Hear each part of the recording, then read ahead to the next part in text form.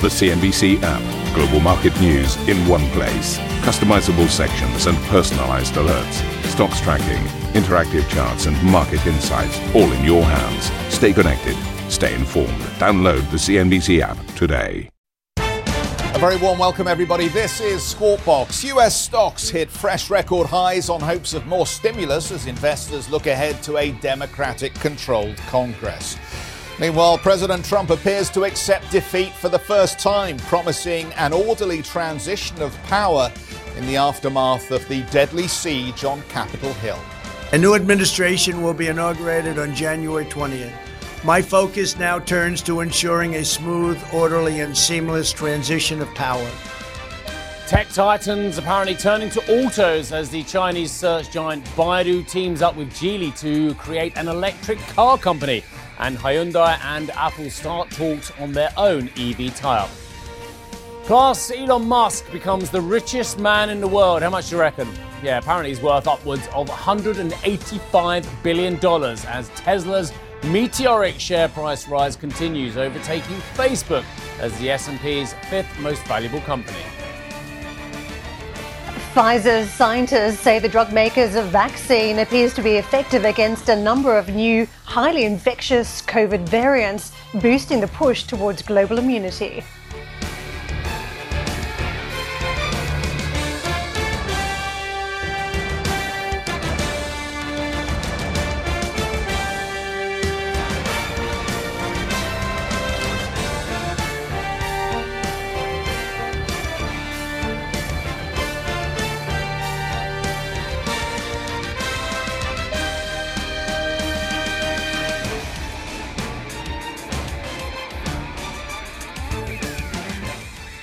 So, welcome to the wall. We're going to have a look at the markets here because I think after everything that happened over the last 48 hours, a sense of calm has returned to financial markets. And I think it's just worth refocusing on how we may close out this week, given Monday was such a difficult day for everybody long the trade, and it raised some interesting questions about valuations, and it raised some interesting questions about momentum here. But when you look at what happened through the session yesterday, you begin to ask yourself actually whether Monday was a head feint. I would disagree with one thing you said there. Good morning to you. It's lovely to see you. Good morning. Thank God we've almost... I say people get to Friday morning and say we got there, but I never consider we got there till we finished our working day. Absolutely. So we're nearly there. You're nearly there, ladies and gentlemen. Good morning to you. I would disagree. You said the markets had a return to calm. Well, after everything we've seen over the last 48 hours, I don't think that markets were never not calm, apart from at that point you mentioned on Monday where we were down 700 points on the Dow. I think that was the only point of panic out of the 4.5 other days, or 3.5 other days it is in the States. I think the rest of it's been very calm and very glacial, in fact, to the upside. In fact, very interesting. And I'm surprised when I look at the week-to-date stats. We get amazing stats from our brilliant team who put this stuff together.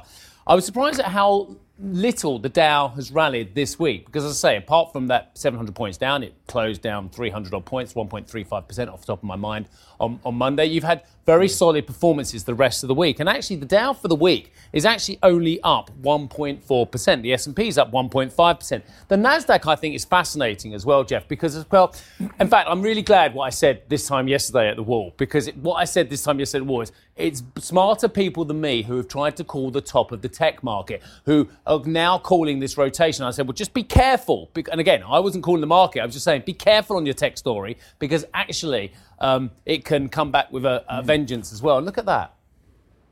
Look, within the session, we rallied 326 points. So yet again, for all of this talk about value and value returning, and I will get to the Russell 2K as well, which has proved a real font of value this week as well, the Nasdaq's actually outperformed the Dow and the S&P by over 1%, which I think is very interesting. There's no doubt about it, though, people looking at the cross-broad section, and actually the Russell 2K, what do you think Russell's done this week? 6.2%, matched only by the mighty FTSE 100, which has also done 6.2%, yes, which is extraordinary. I never thought I'd say that in the same breath. But anyway, let's have a look at technology stocks, because they were raging yesterday, as we mentioned with Tesla as well. So you've got Apple up 3.4%, Microsoft up 3% as well. Where else was the real action for you? Twitter's down 1.7%, and I don't want to make clumsy associations, but I'm going to make a clumsy association.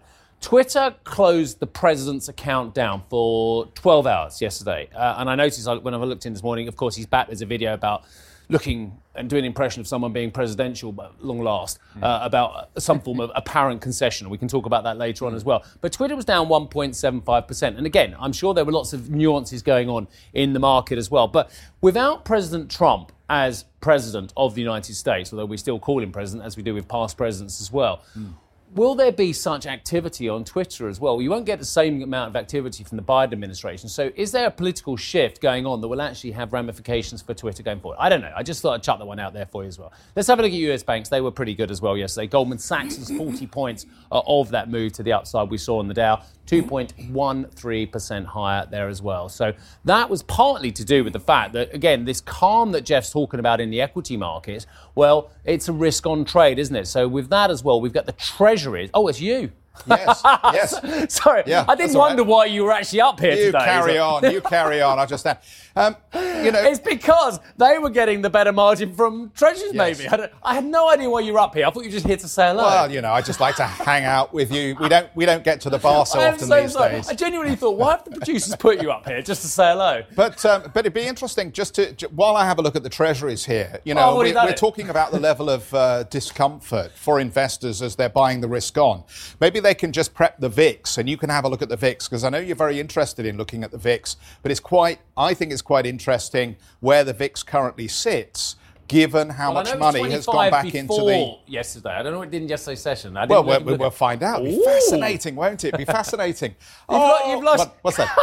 What's going on here? Okay, all right. I told you there was no reason to be here. This is going really well, isn't it? We'll do this again in an hour's time. It'll be fine. No, you carry on. No. I'll tell you what we'll do. You come over and we'll do a socially distanced look at the VIX. Go on. Right. Why were you interested in yesterday's action? So why I'm interested is because I want to know just how much tension there is in the underlying market activity. And I know we talk about the VIX a lot and we debate what its relevance is to current market action.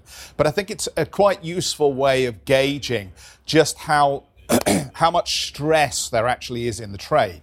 So you can tell that actually, in terms of the risk-on activity, there was a re-embracing of the risk trade through the end of the week here. And I think there was a big sigh of relief about how some of the political pieces are falling into place in the United States, and the fact that President Trump ultimately did go onto Twitter. And while he didn't say, I concede the election result, he said, the next government we'll have a smooth transition of power. But as you point out here, this has been relatively elevated through recent history here, and we've had some small peaks, as I think investors have had another think about how committed they are to the full risk on trade coming into the end of the year and the early part of 2021. And I think this bears close watching, because the Treasury market is also showing some evidence that there maybe is a desire here to try to reprice rising inflation on the back of that growth story. And of course,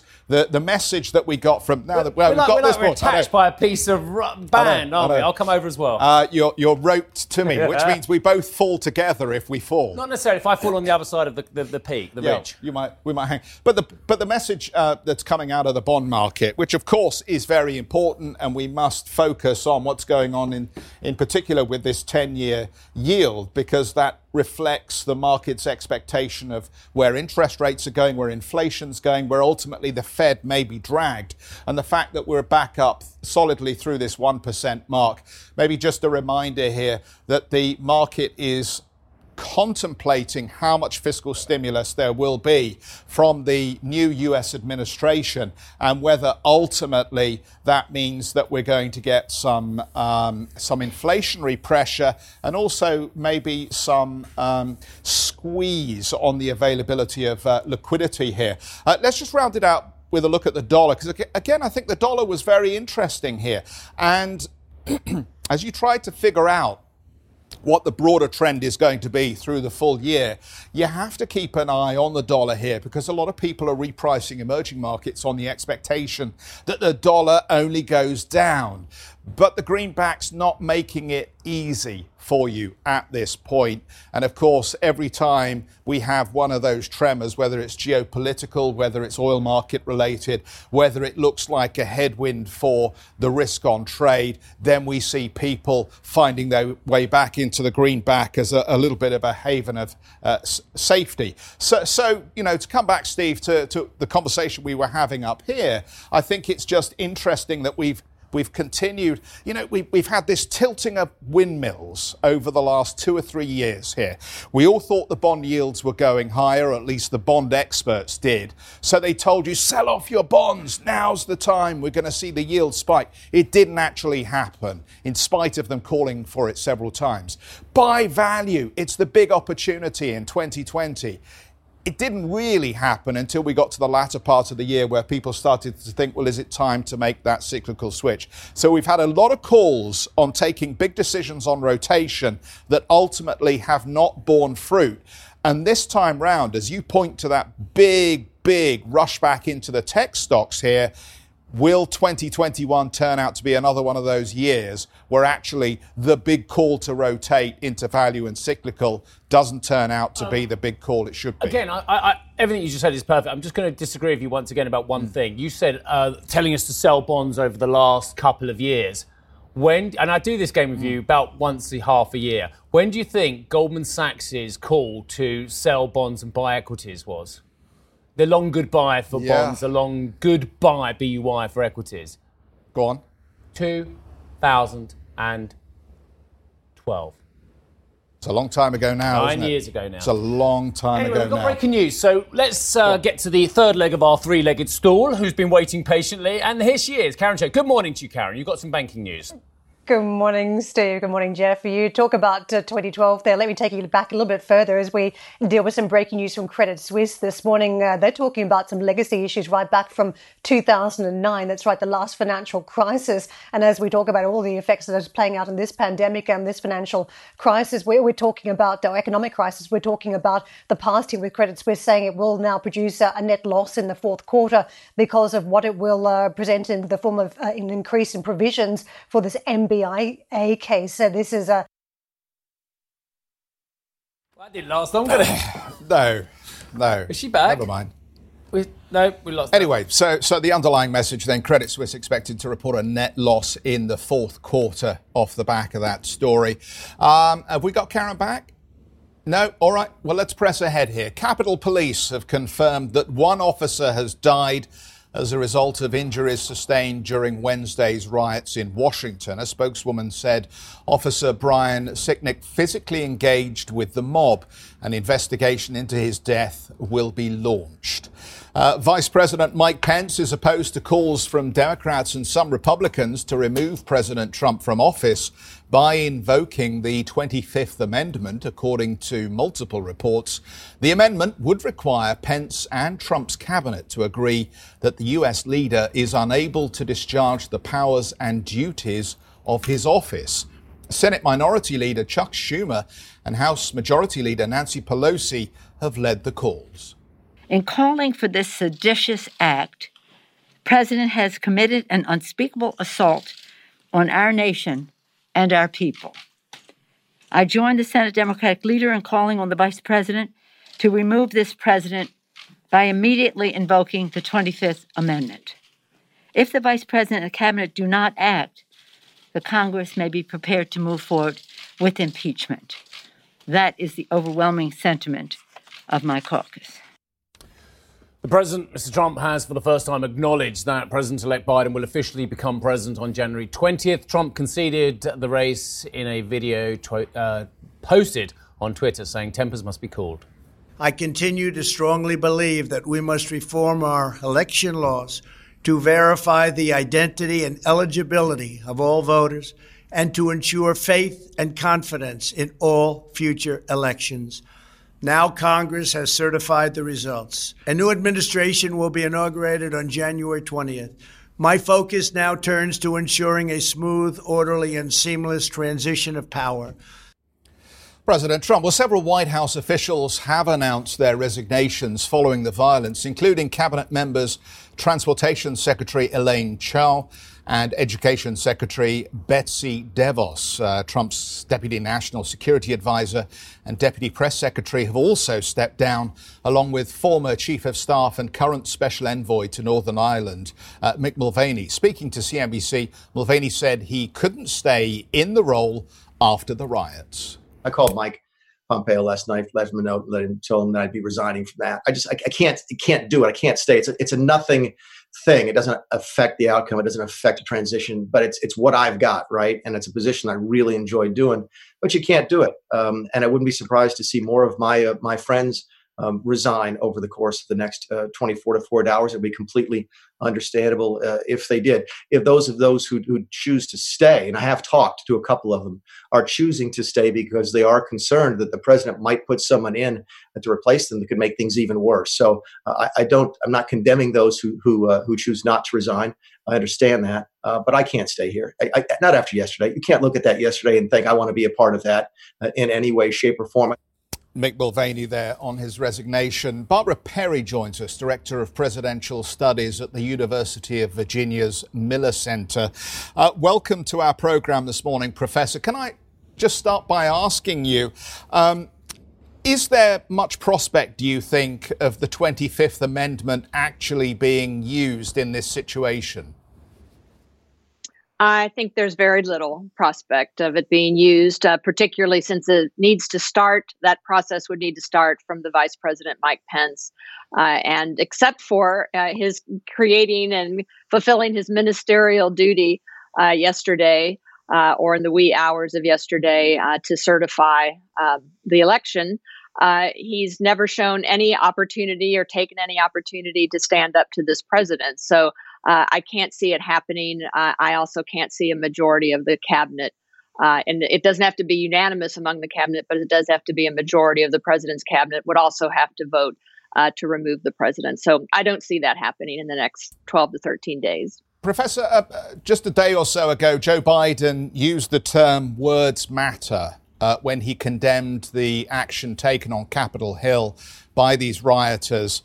We had President Trump with this new video where he said, I want to see a smooth transition of power. But we've been having quite a debate in the office about whether that was actually a concession of his loss rather than just an acknowledgement that he will no longer be president. In this case, do you think the words that he's used in this latest release matter? And will they continue to encourage his supporters to disavow the election result? I think the latter. And that is, you had in your clip the portion in which he said he will continue to work to try to ensure the honesty and integrity of the American election system. Well, that says to me that he doesn't believe that this current system is filled with honesty and integrity. And yet he had also said back in 2016 that election would be rigged because I don't think he thought he would win. So it's just clear that that's part of the big lie, the part of the propaganda, the part of the demagoguery of the Trump presidency, I'm sad to say. So I don't consider it a concession speech. It's merely a report of a fact, which is, at least finally, he is saying to his people and to the rest of the world that come January 20th, there will be a new administration. But it's a bit of, I think, too little too late to say within 13 days of that date that now he's going to ensure a smooth transition when he's done everything since the election and since Joe Biden was declared the winner by all media here several days after the election, that he's been trying to thwart a smooth transition of power and indeed thwart Joe Biden from becoming president. Barbara, there's so many I can't believes from yesterday as well, but one is I can't believe the disgraceful scenes not only in Congress, but of course after the disruption from the likes of the senator from Texas and the senator from Missouri. I just can't believe how they put their self-interest before the greater good, but also 2/3 of the members of the House as well from the Republican side. Again, quite extraordinary how they still managed to vote the way they did as well. You're an expert on Mitch McConnell as well. Has he got any hope of keeping this party together? No, in a word, he does not. And it wouldn't be the first time that American political parties, which have often been amalgams of many different kinds of people from all different parts of the country. You think of the Democrats back in the 30s, 40s, 50s, 60s, where you had Southern Democrats who were white supremacist, segregationist, and then you had liberals from the Midwest and the Northeast, also in the Democratic Party. So we're so used to our parties now being so polarized and monolithic that it seems odd that this would be the case. But the party is clearly split. And I'm not sure that there's anybody right now who can unify the Republicans. Do you think that, I'm just looking back at history as well now. Do you think that actually President-elect Biden going forward is going to want any form of justice against those who committed these crimes yesterday as well, in terms of the protests as well? It just seems to me that it would make them cause celebras for the alt-right, for the QAnon, for the hard right of the US political establishment. Well, do you think that justice will be served, or do you think actually the new president will just need to move on and just doesn't want this hanging over his presidency? And I think your penultimate point was correct, that it would turn these people into heroes. We already know that they've taken to social media to create heroic pictures of themselves and brag about what they did. So it doesn't really matter whether justice is sought or not. My view is, since we say that in this country we have a government of laws and not of men, and that we believe in the rule of law, I believe that the next administration, led by soon to be President Biden, and I think the new Attorney General Merrick Garland, currently a very high ranking judge in the federal system here, almost someone who went to the Supreme Court if had been blocked by Mitch McConnell. I think they will work together to find justice for those who engaged in that insurrection and seditious activity and riotous behavior at the Capitol. And by the way, and for the ex-president of the United States. Right. I want to ask you a little bit more about what lies ahead now for the Biden presidency, because there's been some debate about the events of this week now shaping the presidency, that potential opposition that the Republicans may have presented may have dimmed to an extent, and you might see more cross-party support now under the Biden administration. What do you make of that? Do you think that's a bit of a knee-jerk reaction at this stage that's been debated in the press, or is it possible that there will be more consensus on the Hill? Well, I just read in the New York Times, I think, a very wise point on two points, and that was that nothing joins parties together in bipartisanship than cowering on the floor or cowering in an undisclosed location from the mob rampaging through the halls of Congress and including into the chambers of the House and the Senate. But that the New York Times piece went on to say this may be short-lived. I'm hoping that it is the former, that it is bipartisanship, that now time has come for that. But it's just hard to say in this polarized environment of the United States right now how long that will last. I'm hoping that without Donald Trump in the White House and without him on the scene every day in that position of power, that there can be some bipartisanship as a reach back to days of old when Republicans and Democrats could find common ground and could work together. A good point you raise about the short versus long term. So let's just talk short term then. In terms of the stimulus, that's what the market's been looking for, another third round of support for the economy. How likely is that going to be, and what would you expect any package to look like in coming months? Well, I think there will be one. I think certainly President Biden will attempt to move forward with that. The fact that he has narrow, albeit a majority, or at least a tie in the Senate, but with Kamala Harris being able to break that tie, may even get some Republicans to join in. So I think there will be another stimulus package coming down the road. And then I also think that a help to the economy would be the long-awaited infrastructure bill that the Trump administration had said for 4 years it was going to push towards, but it did not. I think you'll see that coming out of the Democratic administration, and I think that could get through Congress as well. Barbara, thank you so much for joining us today on the program. Barbara Perry, Director of Presidential Studies, University of Virginia's Miller Center, with us today.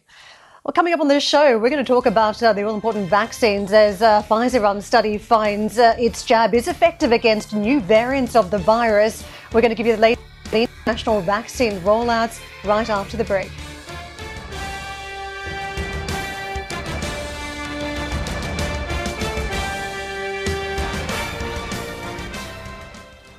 ambition to me is about doing better. I think ambition creates a pathway. The best advice I can give to someone starting off a career is don't have a career, have lots of careers, try loads of different things. Talk to people and put your ambition out there. I don't feel that I've hit peak ambition because it's a learning journey. CNBC is where ambition meets opportunity. What does living ambitiously mean to you? Hear it from our CNBC anchors, reporters and global business leaders on CNBC.com.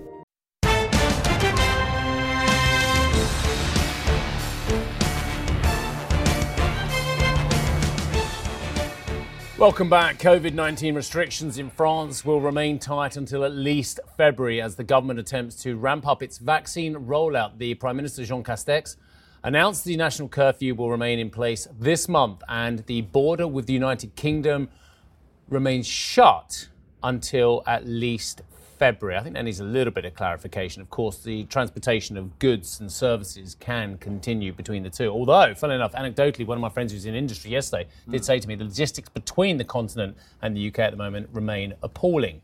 French health authorities have also approved a 6-week window between administering vaccine doses. French sanitary authorities have approved an important principle making possible, and without any risk and without losing any efficiency, to space out the second shot of the Pfizer vaccine, what we call a vaccine booster, until 6 weeks instead of 3. This enables us to have more doses available right away.